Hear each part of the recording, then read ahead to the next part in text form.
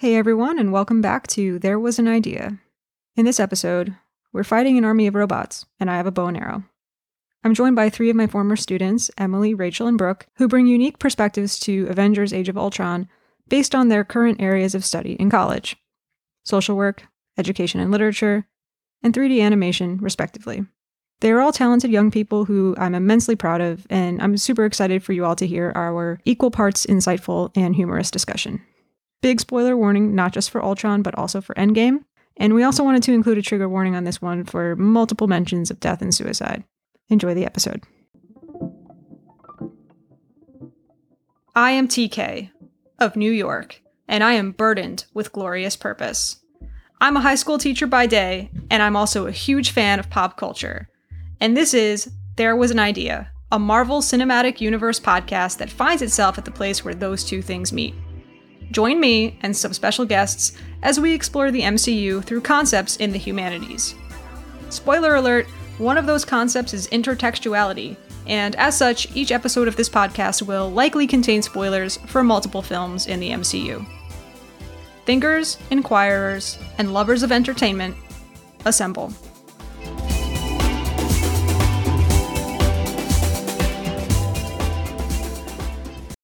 All right, so today I'm joined by not one or two, but three guests who all have something very special in common. These three people are graduates of the high school where I work. Two of them, in fact, I taught in my U.S. history or economics classes a few years ago. I'm thrilled to have them on the podcast today, and I'm sure they'll end up teaching me a thing or two as we discuss Avengers Age of Ultron. First up, we have Emily Calloway. Hi, I'm Emily Calloway. I'm at Skidmore College. Any pronouns work. I got my braces off in 8th grade. College introduction. This is my major. These are my pronouns. This is a cool fact. Thanks for sharing that, Emily. Next, we have Rachel Genualdo. Hi, I'm Rachel. I go to SUNY New Paltz, and I'm an education major. My pronouns are she, her, hers. And I don't know. I have a cat named Muffin. And finally, we have someone whose name you will recognize if you listen to my episodes all the way to the end and or read the notes. It's our podcast cover artist, Brooke Pender. Yeah, a bit of a celebrity. I'm Brooke. I'm a 3D animation major at Pratt Institute. Oh, we're doing fun facts. I eat my bagels in a circle, in a perfect circle. What, like you eat the edge? Yeah, like I eat my bagels in a circular motion. Oh. That's a separate topic. I do a weird thing too. I just put the cream cheese. I don't cut the bagel. I just put the cream cheese on on the skin. Like on the outside. On the skin? On the top of the bagel? That's yeah, I just put it on the bagel. Why'd you call it skin? All right, so we're a few minutes into recording. We've already talked about bagel skin. Yeah. So that's great. All right, so before we get into the movie, I want each of you to quickly share a little bit about your relationship to the Marvel Cinematic Universe. Rachel, why don't you start? I started watching the movies consistently and getting really into them when Infinity War was about to come out, and I caught up with all of them so I could watch Infinity War.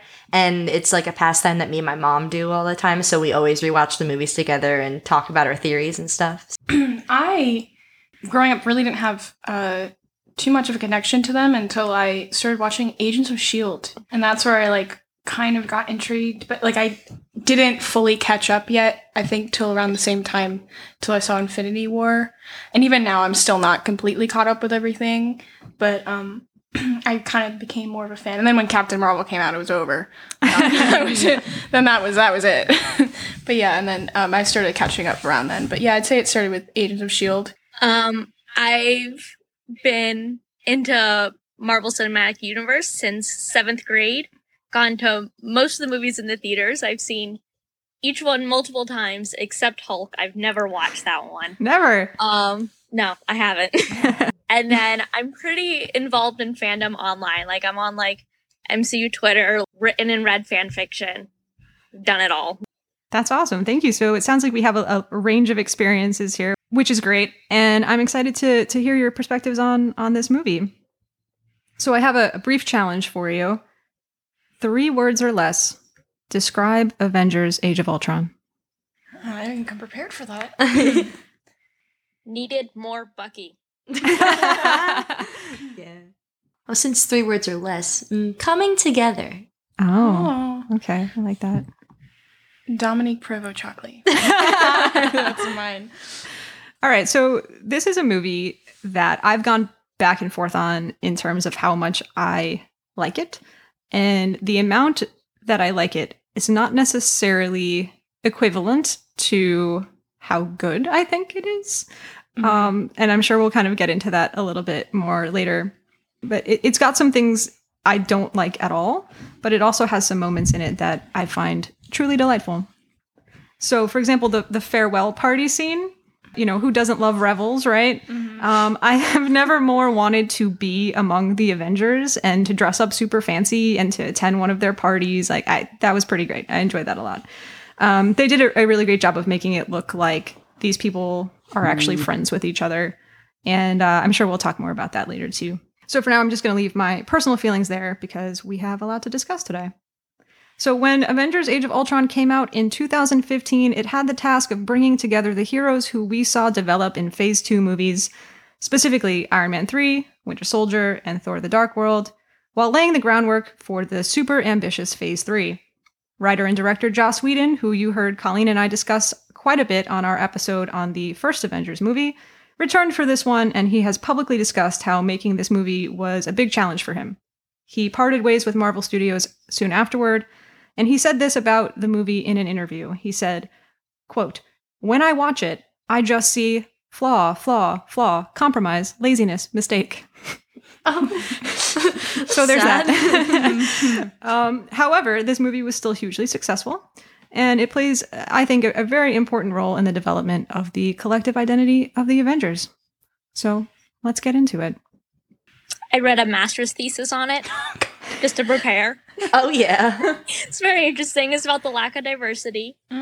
Yeah. The thesis was okay written, but it was good. Oh, but like the typical Marvel one-liners that were in this movie were like good. Yeah, like there were a lot. the writers had a fun time. I agree. My favorite. Can we hold them? They're the Avengers. Like I just every time I'll bring it up forever. So one of the things that we talked about when we discussed the 2012 Avengers movie was the ways in which these team-up movies deal with all of these Avengers who have their own very unique stories coming together and working to some degree of success or another together as a team. There's a lot that we can kind of trace related to that, including specific relationships among certain of the team members, or with regard to this idea about what does it mean to be an Avenger and to be a member of this team.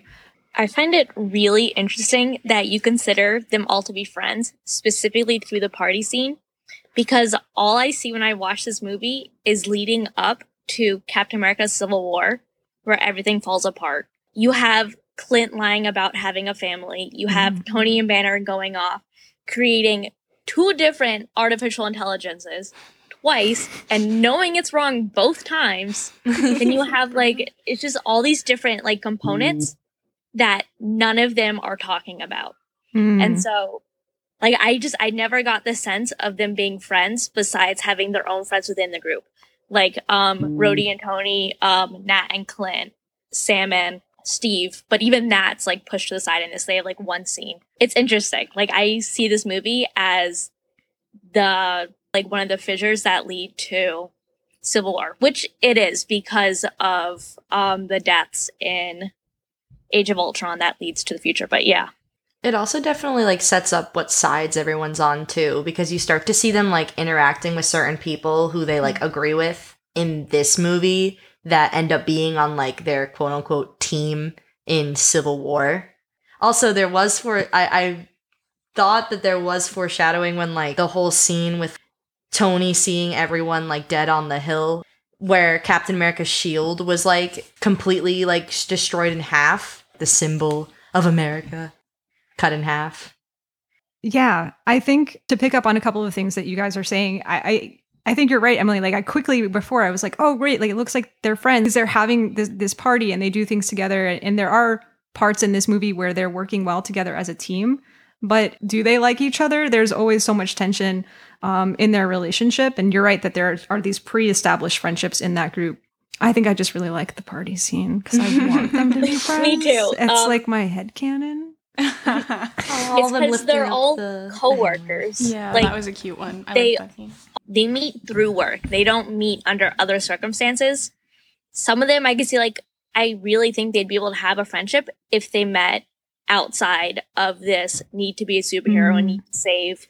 Like we know Sam and Steve do. Rhodey does with Tony. Nat and Clint. That's how, like, they have, like, these kind of friendships, and they all bring them together. Right. And that starts the future of what we know as the current Avengers compared to what it was pre-Civil War.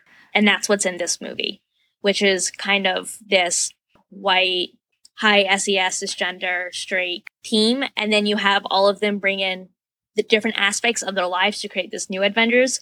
So this is, like, definitely pre-current what we know now. So, like, it's weird to look back and see how it used to be. It's really interesting. Because, like, the original Avengers is just kind of like how they came together, but then Age of Ultron definitely shows, like, it goes more in depth of, like, what coming together meant for everyone. Right from the very beginning, the movie opens where we're thrown into action with them. And it's been a couple years since the Avengers movie. So there's this sense that, like you said, Emily, like they've established a coworker relationship and they're working pretty well together. Thor and Steve have this like hammer and shield move that they've got down pretty well. My favorite thing. Yeah, I love that so much. And then you have the shield and hammer come back in Endgame. And again, that duo, like those two symbols together, I love. Yeah, it's great. And you can tell that they all kind of have their roles, like when they're in this first, adventure scene in the beginning, and they can joke with each other, and they're actually communicating pretty well, much better than they communicated in the Avengers, and much better than they will communicate in Civil War, other than, as you said, like those little factions that develop among them. They all take care of Clint when he gets injured, and they're all, ready for their revels. So as you were kind of saying, Rachel, like, compared with the first Avengers movie, in that movie they were assembling, right? They were building the team and working together to defeat this external force of Loki. And in this movie, it's different, right? Because the team has been assembled. So you start the movie in this place where they're actually pretty solid, but then you kind of see it break down throughout the movie. But I was kind of thinking that, like, if in the Avengers they have to come together to face Loki, in this movie they're working together, but then what happens is that they're fractured. But what is the cause of them being fractured? Is it more the external force of, Scarlet Witch getting into their heads and Ultron, or is it more actually something internal to who they are as people and to what their team is? Okay, I feel like Scarlet Witch kind of showed cracks that already were there. So with Tony's vision and Steve's vision, both of them were personal to their own fears, but whereas Tony, we knew that he was hurting from it. Steve, he kind of kept it quiet, and you see that come out in the wood chopping scene where Tony confronts him and is like, I can't trust a guy who has secrets or whatever, or like he says something along the lines of, you don't really have as much depth, and Steve says this like stupid line of like, you just don't know or whatever. From having those visions and their reactions to them kind of showed them where there already were cracks. So it's kind of like a mix of like both Scarlet Witch and problems they already had.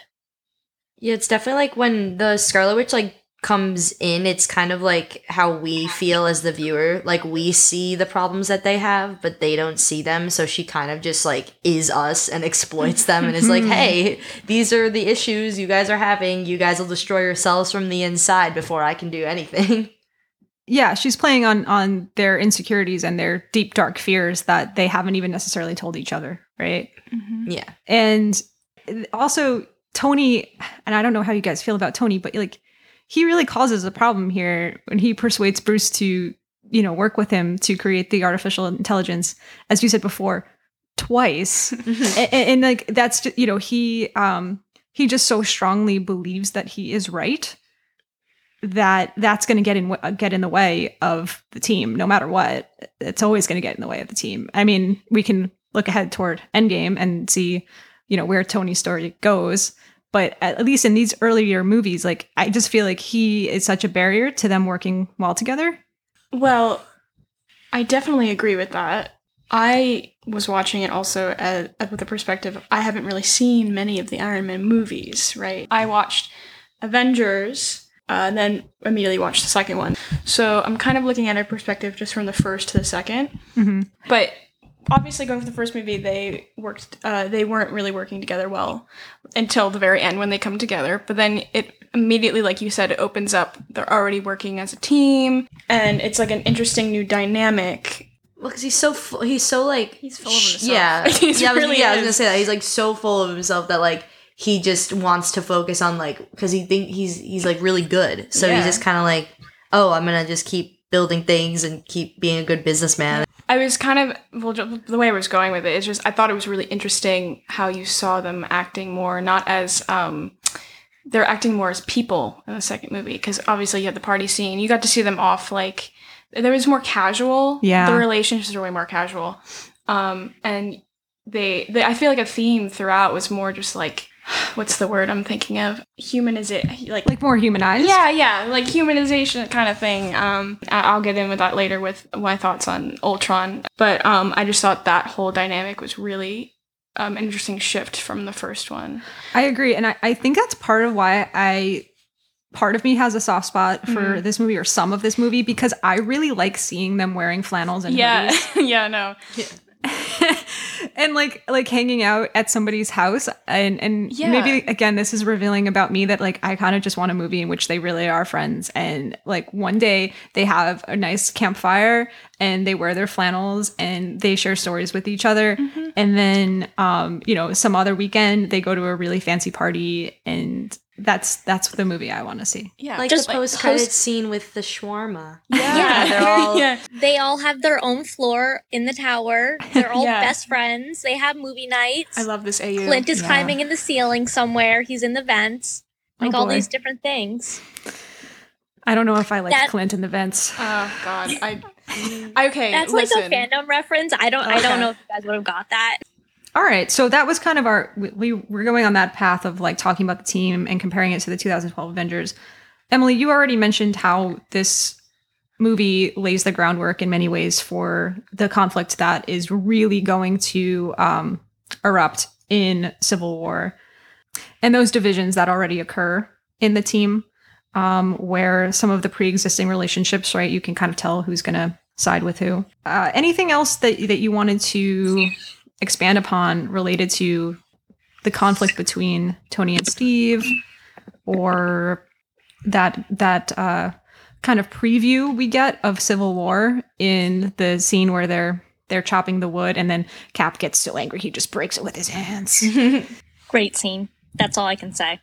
I just love Marvel movies with their foreshadowing. Like that's basically everything connects like so nicely. I mean, there's like some loose ends that like never really get fixed. Where did the nurse go? I forget her name, but like the really smart scientist. Yeah, Helen. Dr. Helen Cho. Yeah, she died. She's Dr. Yes. Yeah, she Where did Dr. Helen go? Woman of color for the significant role, and then they killed her. Did they kill her? Yeah, I'm pretty sure she died. Ultron shot her, and then I think it was implied. Oh, they just left her to die. Yeah, at that scene, I thought she was in like a It's facility. like Steve Rogers cradling her, and then he's like, "Gotta go save the world, peace," and then that's it. Really, that's what happened. Damn, so they just killed her? Oh, yeah, that's so sad. In the short time that we do get to know Dr. Helen Cho, though, I think she's pretty awesome. I like her, like, low-key, not so low-key either, crush on Thor. I thought that was pretty funny. Because I hadn't seen her in a while. And I saw her and I was like, oh my god, I missed her.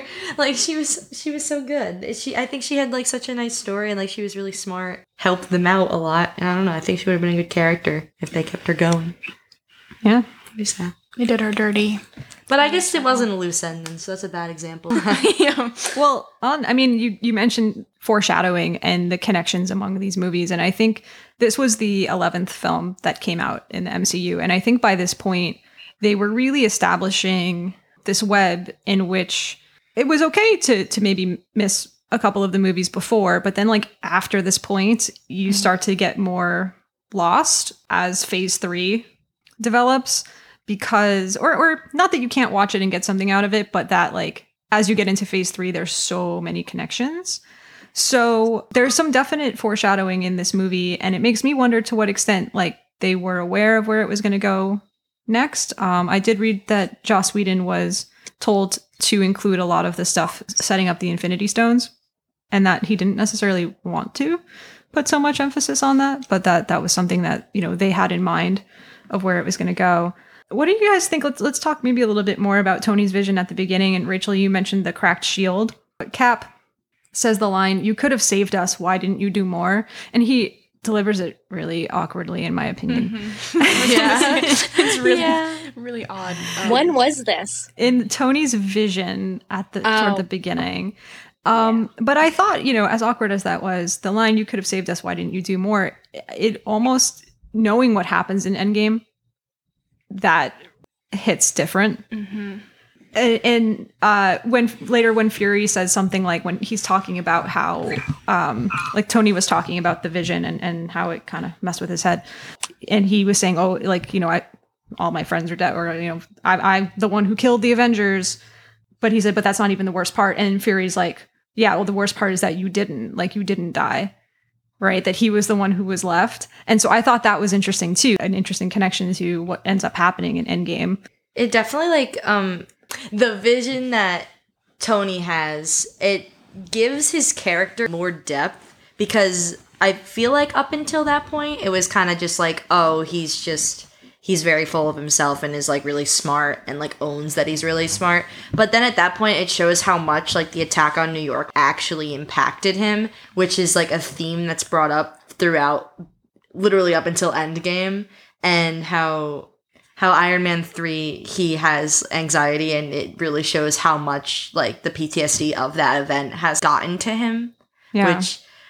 Which I find that movie really interesting. It was really important to show how much the past events have actually impacted him, instead of just leaving it to the side and being like, oh, it hurt him a lot. Yeah, for sure. Yeah. I think that's realistic too, that there would be trauma involved. And I think that's what you were referring to earlier too, Emily, like when he says to Steve, right, that he doesn't trust somebody who doesn't have a dark side, right? That for him, it's so real that he's living with the trauma, and that he is not really trusting of those who, you know, Steve, and I'm definitely like a Steve fan, and I'm Team Cap when it comes to Civil War, because I think he's aspirational. I think that I admire his morality. However, I actually think Tony is much more realistic in many ways, and a little bit of this sense of, you know, I think Scarlet Witch reminds Steve that Tony will do anything to make things right, and that he's really not necessarily to be trusted. And I think that does read as realistic if you've been through all of the experiences that he has, that the reason why he would want to invoke Ultron. And I think he is selfish in a lot of ways. Like, I think he can be a very selfish character, but I don't know if his decision to try to, quote unquote, end the fight or end the mission of the Avengers is really selfish. I think it maybe is more just motivated by his desire to not have to have, you know, not for him and all the people he works with to not have to do that work anymore. I don't know. What do you think? He was definitely motivated by emotion in this movie, because it brought up all the past trauma that he was dealing with. Because, like, the first Avengers was kind of just like a moment, and then he was like, okay, it's over now. But then this movie, he realized it's not over, and it'll be far from over. So it's kind of just him being driven by that emotion of like, I need to end it as soon as I can to like bring peace to it. He's definitely a very emotional character, Tony, who is trying to do good, but his good always leads to a problem. And then he pushes himself even farther to fix that problem that he created.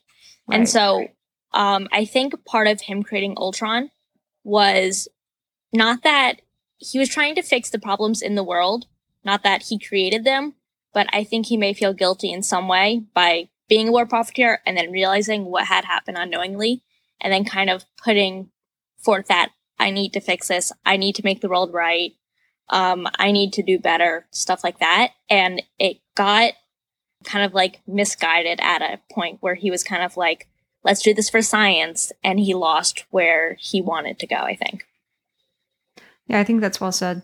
And he even says at some point, I think when he was talking to Fury about the vision that not the vision, the character, about the vision that he had, that he saw the end of the path that I started us on, right? Like he really sees himself as, if it wasn't for me and my actions, this team of people wouldn't be here. Like they wouldn't be in this mess. And I think that's kind of interesting because, again, on the one hand, like maybe he's too full of himself for thinking it's all about him. But then on the other hand, he really does carry a lot of that guilt and that weight. And I think it can be both at the same time. Yeah, he's definitely narcissistic for believing that all of the world's problems can A, be fixed by him, but also B, have been caused by him in some way. And so it's admirable that he wants to fix it, but that kind of conflicts with his sense of being realistic. He's very unrealistic in sense of the future, but in other times he is realistic with during Civil War, he's trying to be realistic, but then here he isn't. It goes back and forth. He's very duality of man. Yeah. Duality of Iron Man. I wanted to share a brief history lesson, if I may, if you will allow it. Yes, of course. The line that Tony says to Bruce before they go ahead and create Ultron is "peace in our time," and then Ultron echoes that later. And that line, "peace in our time," was used by the Prime Minister of the UK, Neville Chamberlain, in 1938. And if you know anything about what happens in Europe shortly thereafter, you know that it's quite the opposite of peace in our time. And that statement was made by Chamberlain related to the Munich Agreement, which, if you remember, was essentially the decision by the British and others to have a policy of appeasement toward Hitler, which ended quite ironically. So I think that was a really cool intentional use of the irony of Tony Stark saying peace in our time before unleashing something that would cause quite the opposite. I think that makes me dislike Tony because I'm projecting my own dislike of Neville Chamberlain onto him now. Like that connection. Okay. I'm sorry I did that to you. All right, while we're at it, does anybody want to say anything else about Ultron? Oh, I know you want to say something about Ultron, Brooke. Okay. Well, what I thought was really interesting, I had actually, before I sat down and watched this movie, I had just come out of my animation studio class. So I had my brain, like my animation brain was still going. And immediately what I found fascinating was just the rig for this character, where it was so fluid throughout the movie and it was so human-like that it was like very creepy. And what I found interesting was like when he was first born, you know, he was all like made up of mixed parts and he was all like broken down. And that's when he's like first waking up, and like throughout, as he's like gaining consciousness throughout and becoming more like, dare I say, human in a way, he's like, his movements are becoming way more fluid. And I just thought that was like, in animation wise, very, very impressive, because when you're like, think about animating a robotic rig, you would never add like squash and stretch is a term in animation. You would never add that to like a robotic thing because you want it to be like mechanical. I even did research and I saw that the rig that they use, apparently they had like many separate rigs for him. The rig that they use had like over 600 facial controls, which is not something you'd think for like a robot to have. And they like even added squash and stretch, which what it is, it's just like when you have like a human rig or like some sort of like character, when you want it to move, you'll add a squash, like a brief second of squash, and then what we call stretch is when it just like shows the movements to make it fluid looking and make it look natural.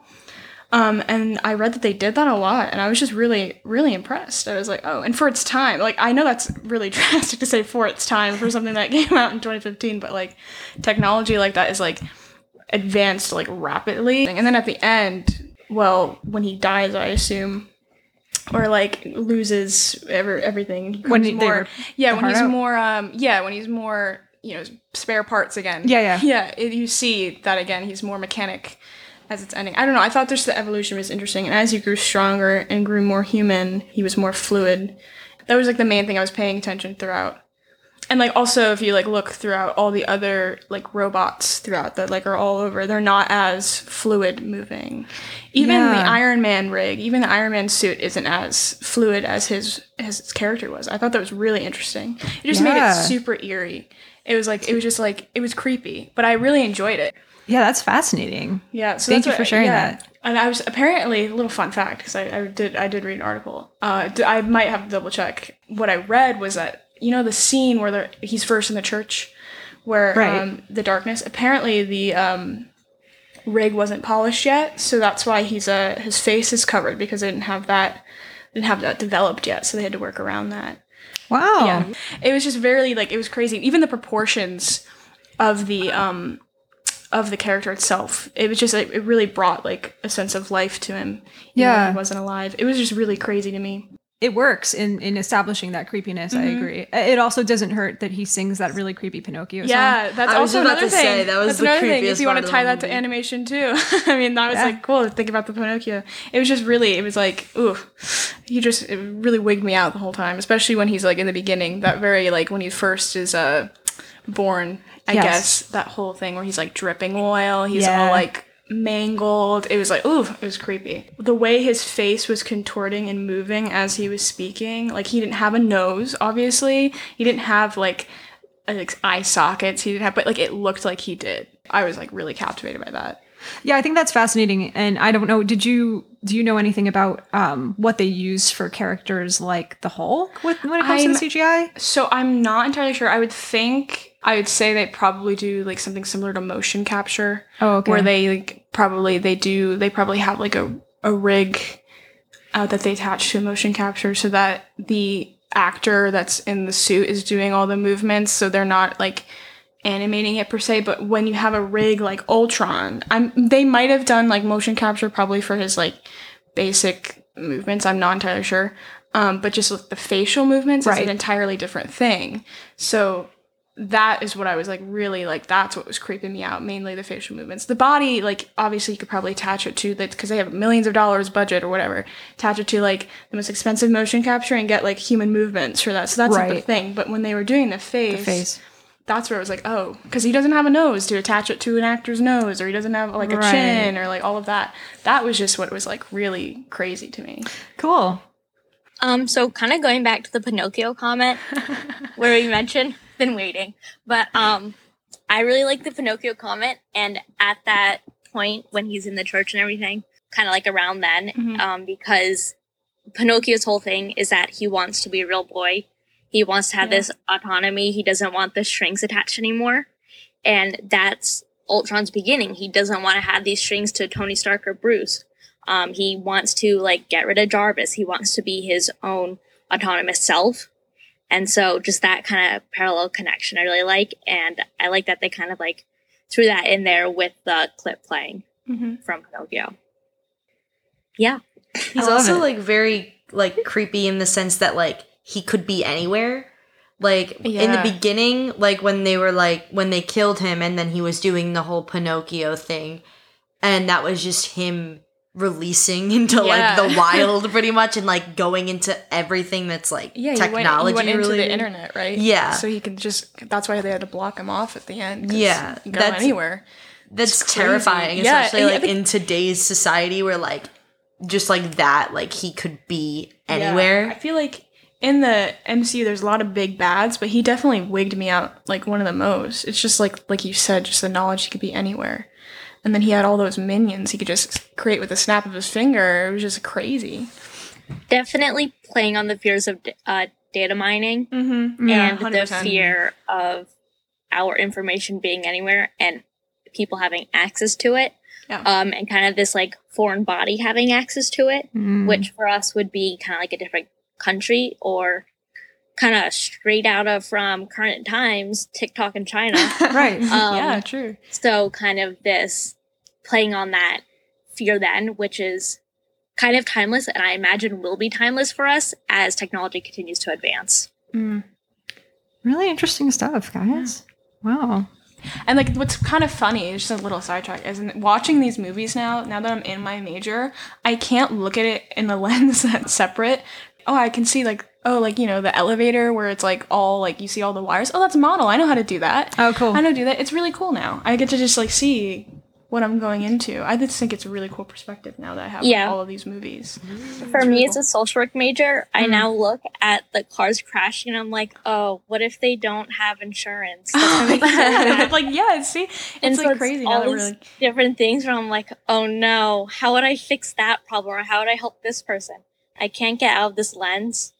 It's Yeah, like it's a and curse even, and a like- blessing. But like, see any kind of tragedy, I'm like, that. Like, I have so much like sympathy right then in Yeah. that moment, and like, dude, that's gonna ruin them for like a year.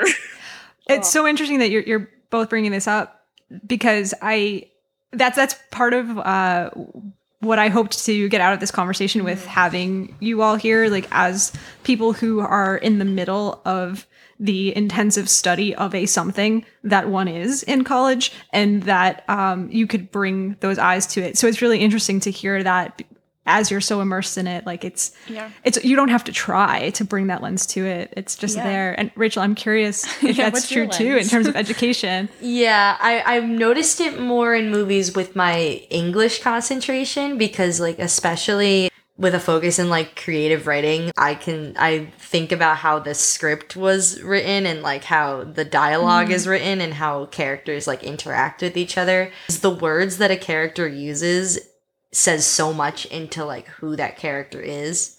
And Language. like with Yeah. education too, because I have to learn about psychology with education.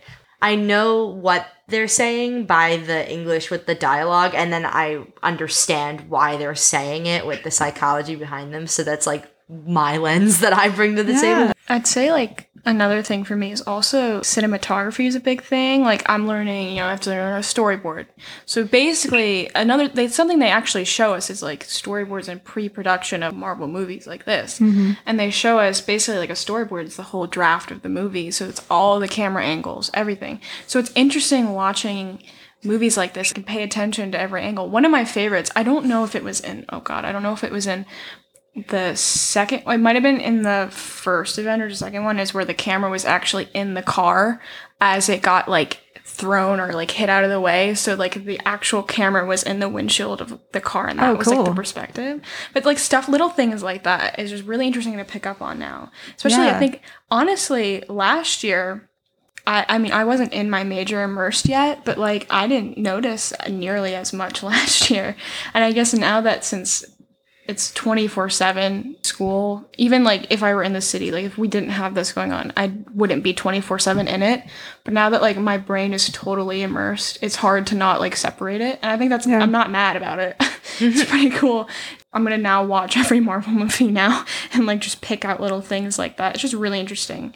Yeah, I also have this cultural lens where I keep knowing abuse of power and overuse of violence. And it makes it very hard to watch these movies because I keep thinking, if I'm in this universe, I would despise the existence of these characters. They are vigilantes. They're going around. They're wrecking all these buildings. Oh my God. Like, all these people's lives are all displaced. Like, there's probably like a huge homeless population in this world. Yeah. Like, there's so much that infuriates me as just a citizen. But then I'm like, it's fake. It's fine. Yeah. I feel like we like them so much because they're not real. Yeah. Like Yeah. we can put them Oh, on yeah. their pedestal because like we can just overlook the bad things they've done. Like we're like, oh well, they did destroy that entire village, but they saved the movie. It was Well, yeah, really you even good. saw that, like, you saw, like, that in the beginning when they had, well, obviously it was a Hydra facility, so people in the village aren't gonna take kind to the Avengers, but you saw, like, when they had, like, the rescue robot come down, they were all hating on it. Yes. And, like, abusing it, and, like, they were, like, the murals of, like, the, you know, like, the what's it called when you like Avengers? when you ruin a mural. Yeah, Like the it was defaced murals. So you already have like people, and even like at the end of the first Avengers, you had the news clips going by, and you had people questioning it then. So you have people with that mindset. I thought that was really interesting.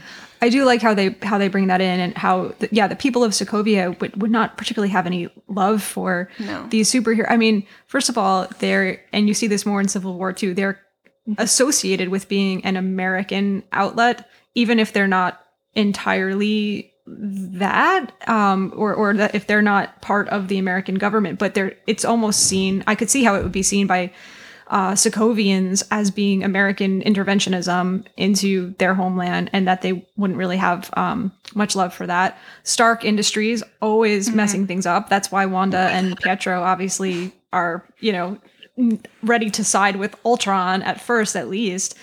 So I think that's interesting. And the other thing had me thinking, Emily, when you're talking about this destruction, that an abuse of power, that Stark's company is then the one that benefits from cleaning it up, right? When he's in the Hulkbuster suit and causing all destruction, and he mentions the Stark Relief Foundation. Like, of course you have the Stark Relief Foundation, which is cleaning up the messes created by Stark, Yep. So there's that. Kind of going back to what you were saying about how it's this kind of like invaders, you can even say, coming into this new, like the invading Sokovia in a sense, or at least they've been seen as invaders by Sokovia. But they don't recognize that until an American citizen dies in Civil War. And that's when they realize that something's bad. And it kind of reminds me of the sinking of the Lusitania. That we don't really care until it's American citizens. And so it's a big protect your own kind of like sense that America has, and that's definitely evident in these movies. Really interesting.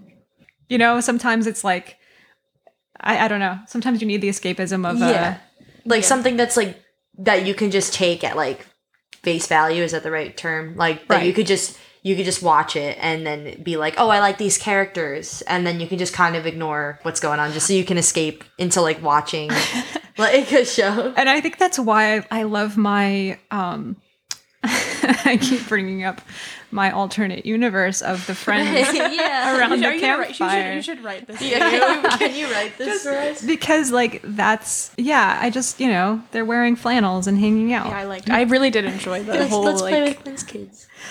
Yeah. So I did want to kind of on that topic of like how the Avengers would not be seen as heroes in our world today from the perspective you're coming at it, Emily, and thinking about, from the perspective of people in Sokovia or the people in Wakanda and things like that. There is, I think, to the credit of this movie and to Joss Whedon's writing, I think that you can kind of see that struggle, that conflict present in this movie. And like you said, Brooke, too, like the groundwork is laid a little bit in the news clips at the end of the first Avengers that like people wouldn't blanket accept these people as heroes. And in this movie, there's this motif of the Avengers calling themselves monsters or other, like, Oh my God. Yeah. Natasha's a monster because she can't have kids. Right. Oh my God, no. What was that line? And then, We'll get to so that, I definitely want to come back to that. all the Natasha Bruce weirdness, but why? That was one example of her saying that she's a monster too, and it was related to her forced sterilization, and so that's rough. But it comes up a few times, like Vision says something about, maybe I am a monster. And even Cap says, when he gives his rah-rah speech before the final battle, Ultron thinks we're monsters, that we're what's wrong with the world. And this is about whether he's right. So I feel like that's part of why I like Cap. I think that he's willing to engage with that struggle of like, maybe why he's worthy. Yeah, exactly. Right. Like maybe we aren't, unlike Tony, right? Well, I know what's right and I know how to fix this, right? He is willing to question, like, maybe this is not what's right for the world. But I thought that motif of the Avengers as monsters was interesting. And then there's also language that comes up throughout the movie about it being a job. And I thought that was interesting too. A lot in this movie, more than any of the others, they talk about, we've got a job to do. This is our job. And I don't know. I would think that they wouldn't necessarily refer to it as a job, which has a connotation of like something that maybe you begrudgingly have to do, as opposed to, a calling or a mission or a purpose. So kind of going off how Tony created Ultron so they can all have a rest, that kind of, I feel like also kind of goes with this sense of obligation that they want to pass off. And that for Steve, it's not his job, it's his life. Because he's literally woke up in this new century, and this is the only kind of roots he has down. So while the rest of them, they can have this break.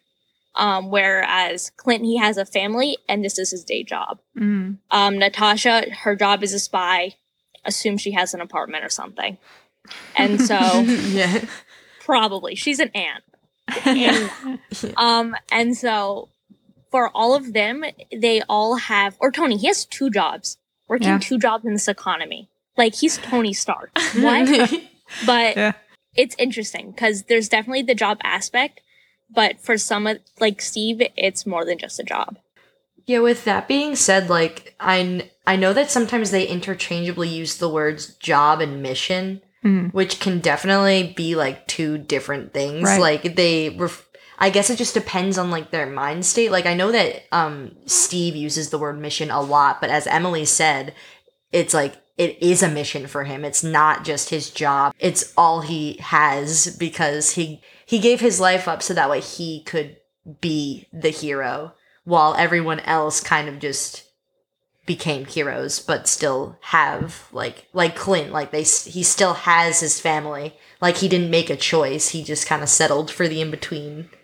Yeah, it's interesting. It gets me thinking about this question of, and we talked a little bit about this in the Avengers episode, who is giving up the most in order to be a part of this team, to be an Avenger, who is gaining from it.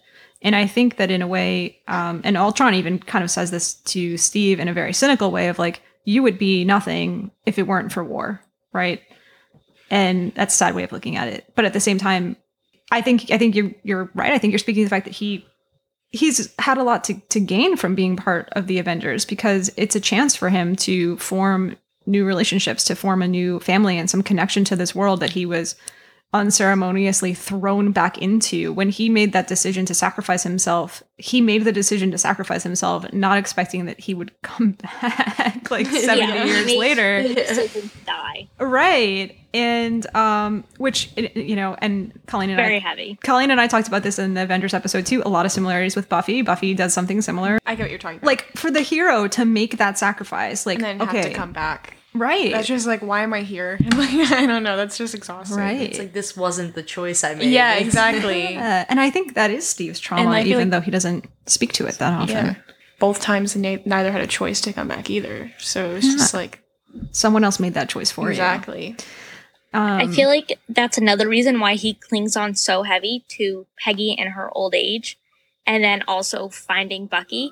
Yeah. And both of those people, they both tell him, no, you have to be able to live without us. Like, Bucky runs away from him. So, like, Steve has to learn by himself. Peggy says, have a life. I've had my own. Go do this. And so it's him coming to terms with having to be his own person without someone else. Like, he's not able to be dependent. He has to lean on someone, I feel like, just as his character. Like, he leaned on the war while he was Captain America. He leaned on Bucky growing up. He leaned on Peggy as, like, a romance. And so it's a very isolated character. Absolutely. And so that's the reason why I love Sam and his relationship so much. Also because of Sam's loyalty, which is kind of mentioned in this movie, where Cap is going off and doing all these heroic things, and Sam is just going to dead ends, trying to find this guy he just met, long lost best friend. Like, that's like some real loyalty. You must really like each other. Yeah, no, thanks for bringing that up. I love their friendship. And yeah, not enough of it in this movie, but just enough to like, it's somebody for Steve to bounce off of who really gets him in a way that the others don't. And there's that kind of motif of home that they talk about. And right, he makes the comment about not being able to afford a place in Brooklyn, and like just this idea, like, what would be home for him, which is really interesting. And of course, in his vision that he gets from Scarlet Witch too, Peggy Carter says to him something like, "The war is over, we can go home." But like, what would that mean for Steve? Like, what is home? I'm pretty sure Sebastian Stan was supposed to be in that, but they couldn't get him for filming. Oh, really? So, not enough Bucky, indeed. Very sad. I just counted the 3 words on my fingers for our listeners. Yeah, all 3, all 4. Not enough Bucky. Oh, indeed. 4. Are you counting over there? No, I wasn't. I was just looking, making sure it's 4. No, I was just looking at the graffiti I did on my hand, but Okay. Oh, Your my hand's God. defaced. Defaced. Oh, yeah. We're doing great with our words today, right? I also think that maybe, we talked about this in the Avengers episode, that Natasha is somebody who I think gains a lot from this experience of being an Avenger. It's, Clint is clearly her family. And sure, they met and worked together as, people who worked for S.H.I.E.L.D. as opposed to Avengers technically at first. But I think it's the only family that she has, and it's friends for her.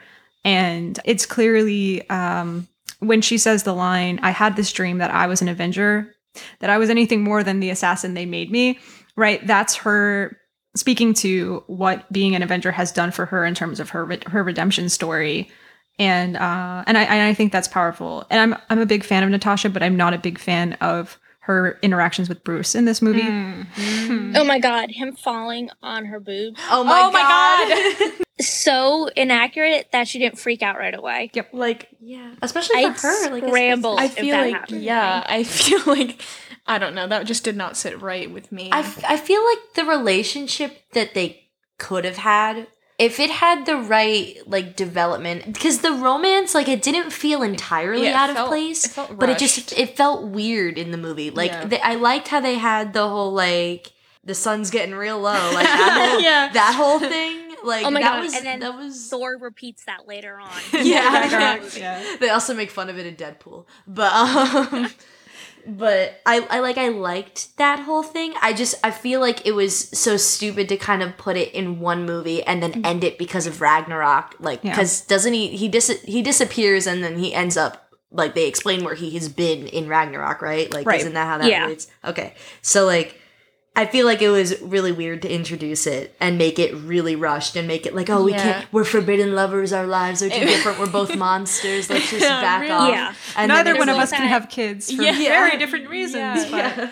like, okay. Which means we can't be together. They're both at very different points in their lives. Mhm. Like, Bruce wants to settle down, Natasha wants to keep fighting together. Yep. So, like, Yeah. there's that difference where, especially when Bruce is like, we can run away now, they don't need us. And she's like, that she pushes him off the edge because she Yeah. needs Hulk. And so it's this difference and lack of communication between what they want to get out of a relationship. And I kind of also feel like Bruce's ending in this movie kind of hints at his version of the breakup, that he shuts off her video camera, because we know Hulk has saved Bruce from suicide attempts. So I think this is just Hulk saving him from a heartbreak. Wow. Mhm. That's Like, really I think- interesting. Ooh, yeah. That's what that is. And so he's kind of like saving him, getting him away from his base nature, Wow. which I is love that. anger, which is a weird thing. Yeah, I'm reflecting on that. That's a really interesting point. On the topic of Natasha too, I think there's also a sad irony to her scene with Steve when they're looking over the flying city rock. Those positions, so weird. Just the way they're standing.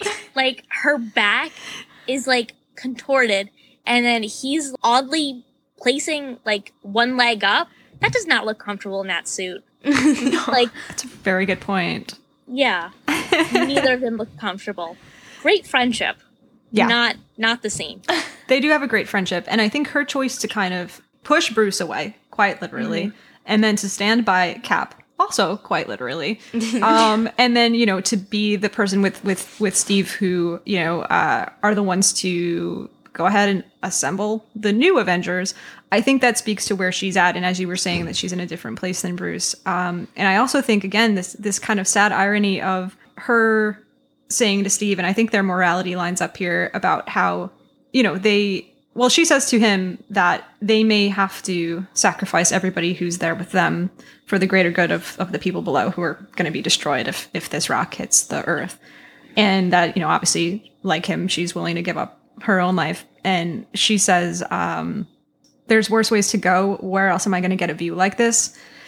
And I just think, in light of what we know in Endgame, like, it's almost kind of similar imagery, and it's just really sad. And I don't think there's any way they planned that far in advance, but it just made me sad.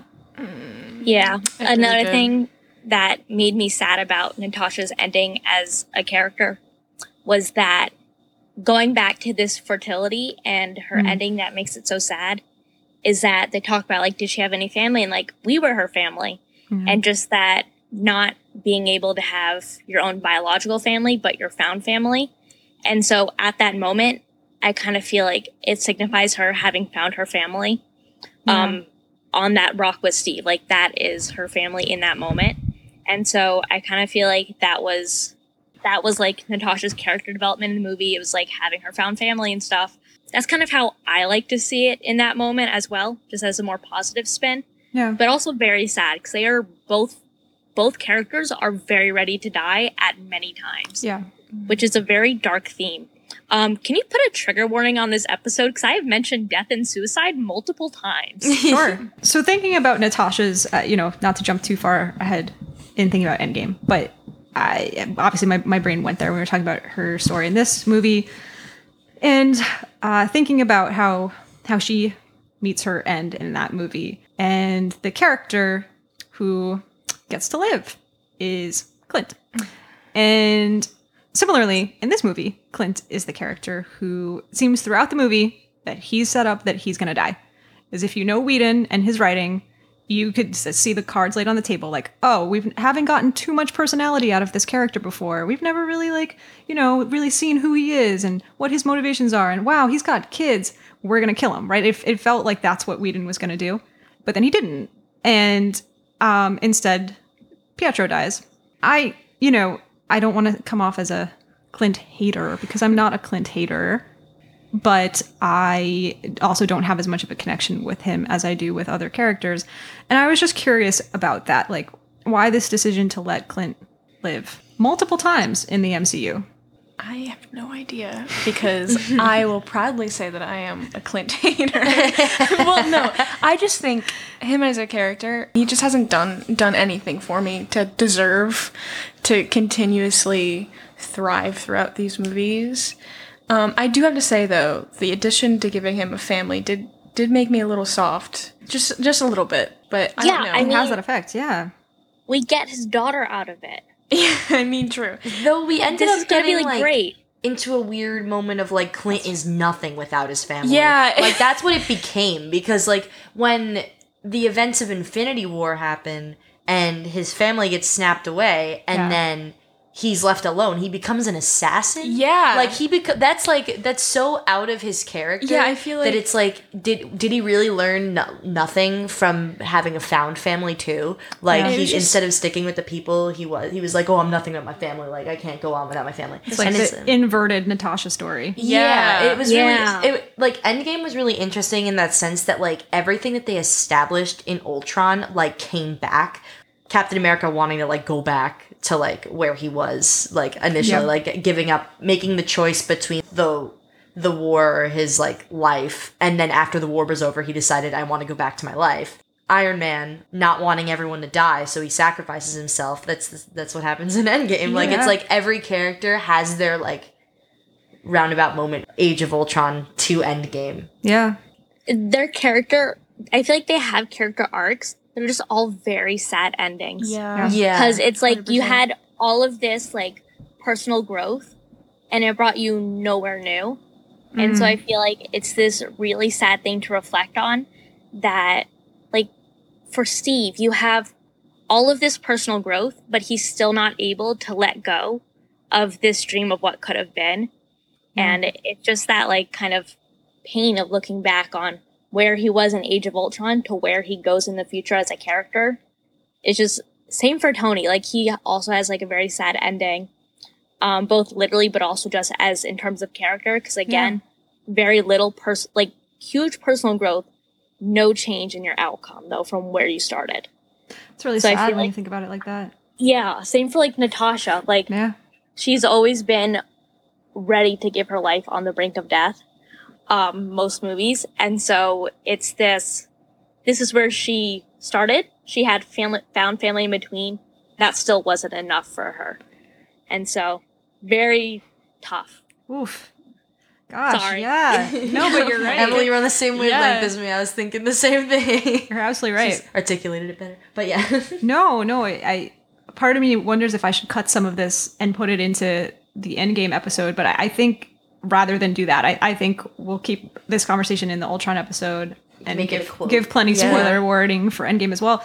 And then maybe I'll call you guys again to get some additional thoughts when I get to Endgame. You know, I will say with regard to Clint, well, picking up on what you were saying, Brooke, we did in the previous Avengers episode, Colleen and I, we discussed which of the Avengers would be the closest equivalent to which of the Buffy characters.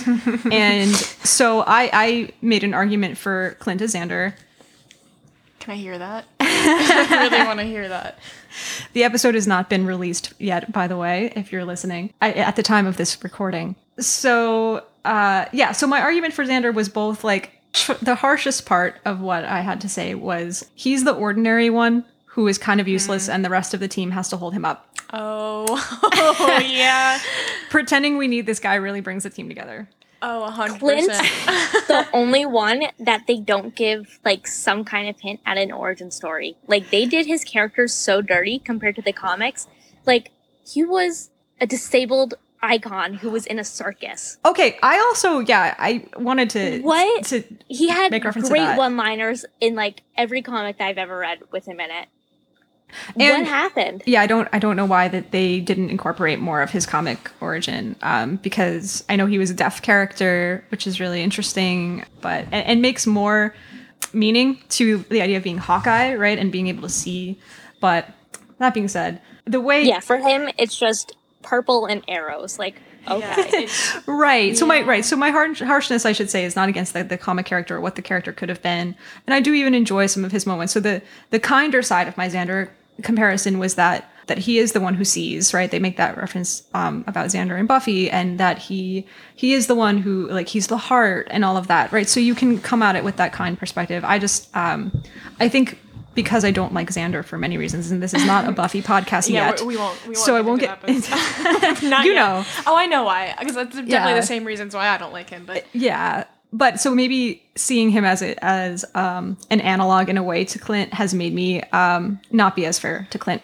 But what I will say, I do like the scene between Clint and Wanda. Very interesting relationship because their bond is surrounded the idea of their connection to their own families. Like they connect over Wanda and her brother. yeah, I do In like that scene when he like pulls her into safety and is like, "Hey, you can stay here. I'll have your brother come to you." Yeah. And I kind of like how they handled that though, because it was a "I don't need no man to save me" kind of thing. I liked that. But kind of just going off that they both choose to put the world before their family and their own selfish desires. And then Clint retires later on, but at this point, Yeah. this is where they are. And so their connection and their bond is over their love for their family and their subsequent loss over it as well. I also Yeah. found Wanda really interesting because she was her and her brother were referred to as the twins. Like no one mentioned their names. So then when he died, it was kind of like she lost half of herself, Yeah. which is what makes her character development in later movies so impactful. Is like Yeah. she has to try to find herself again. I have a quick question. Just you don't have to put this in, but just a genuine question because I don't remember. But does she have an accent in the later movies? Great question. No, Are you- she totally starts to drop it, right? Okay, I feel like there's a little She bit of becomes it. Americanized. Yeah, but you don't become that assimilated that fast when you grew up in it. Like I She's feel like living it with the wouldn't go robot. away that fast. I was like years old when I learned that Elizabeth Olsen is Mary Kate and No, Ashley's sister. please tell Yeah, me. she's You her really older just sister. realized that? No!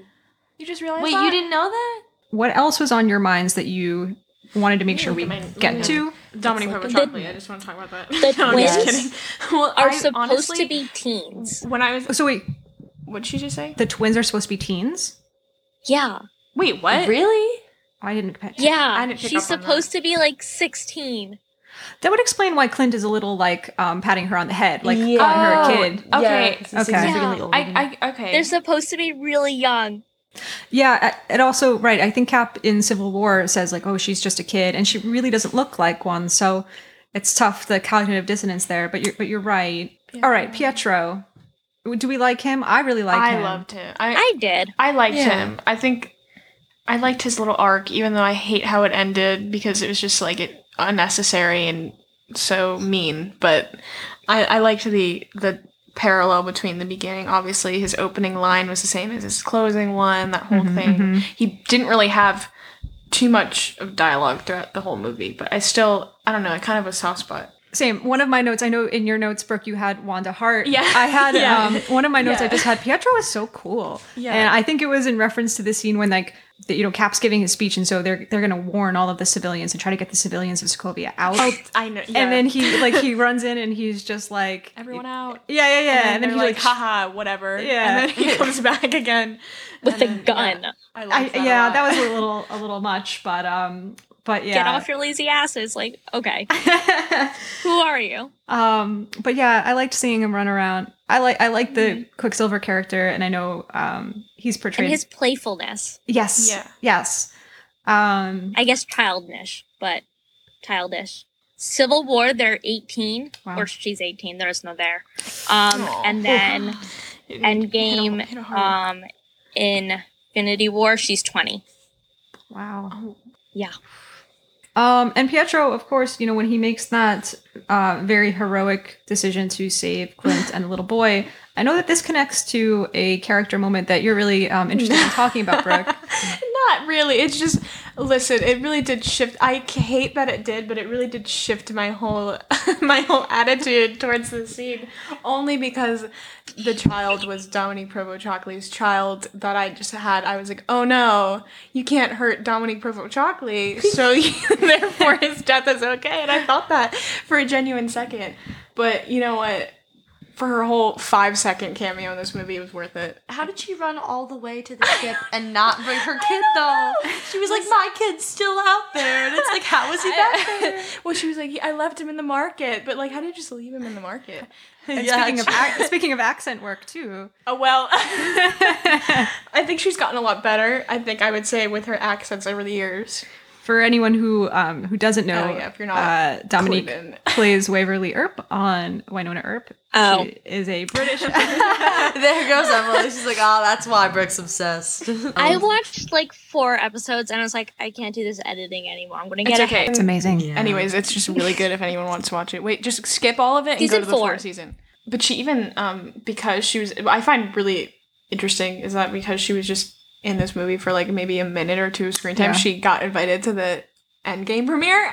Yes, you were telling me about that. I was shook. Also, was- everyone going ballistic when Yeah. Oh, yeah. when like Captain America was worthy to pick up. the Yes, hammer. that Yes, was yes. And then the we portals all saw moment. it coming. Oh yeah. First Yeah. of all, and then Age of Ultron, he has that like little lift. Yeah. Like, Yeah, that's Great. what I liked that little foreshadow too. And you know what's funny is I wanted to mention that Vision was able to pick up the hammer. Yeah. Like what made I feel Well- like the question of worth is such a big thing in the series, not just because of Thor, but just in general. Like they're always like figuring out what they're worthy of and if they're worthy of anything. And then Vision was just able to hold it. So like what made him worthy?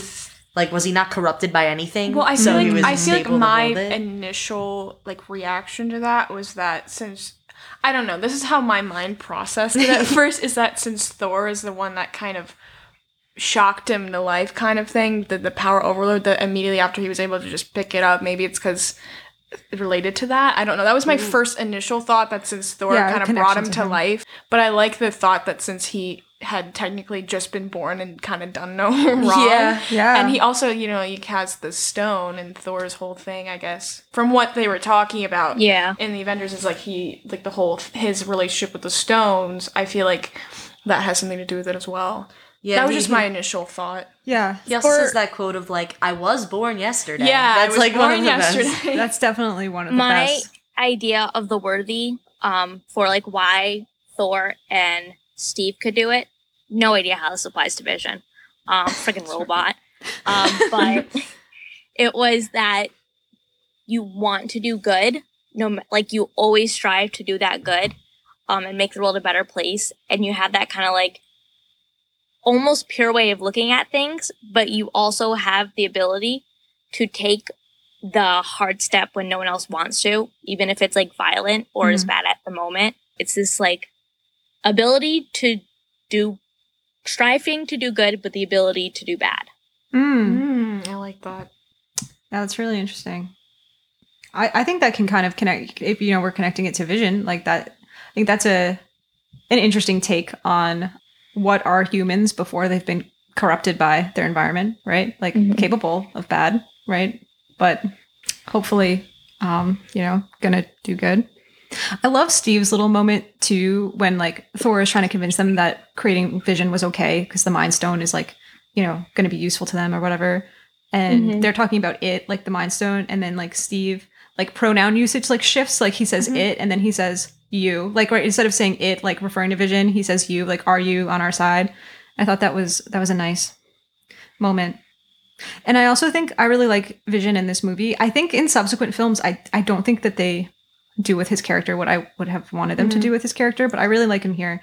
And he just has so many really nice lines about humans, and he says there's grace in their failings. A thing isn't beautiful because it lasts. It's a privilege to be among them. That was really, really nice. And it reminded me, again, to connect to Buffy, of the character Anya. Oh, yeah. It's very comforting him being like almost all-knowing and still being positive about humanity. Yeah, I like that. Yeah. Whereas like the contrast, It's like an uplifting look, which I really like in movies like these, because it's just that sense of like inspiration.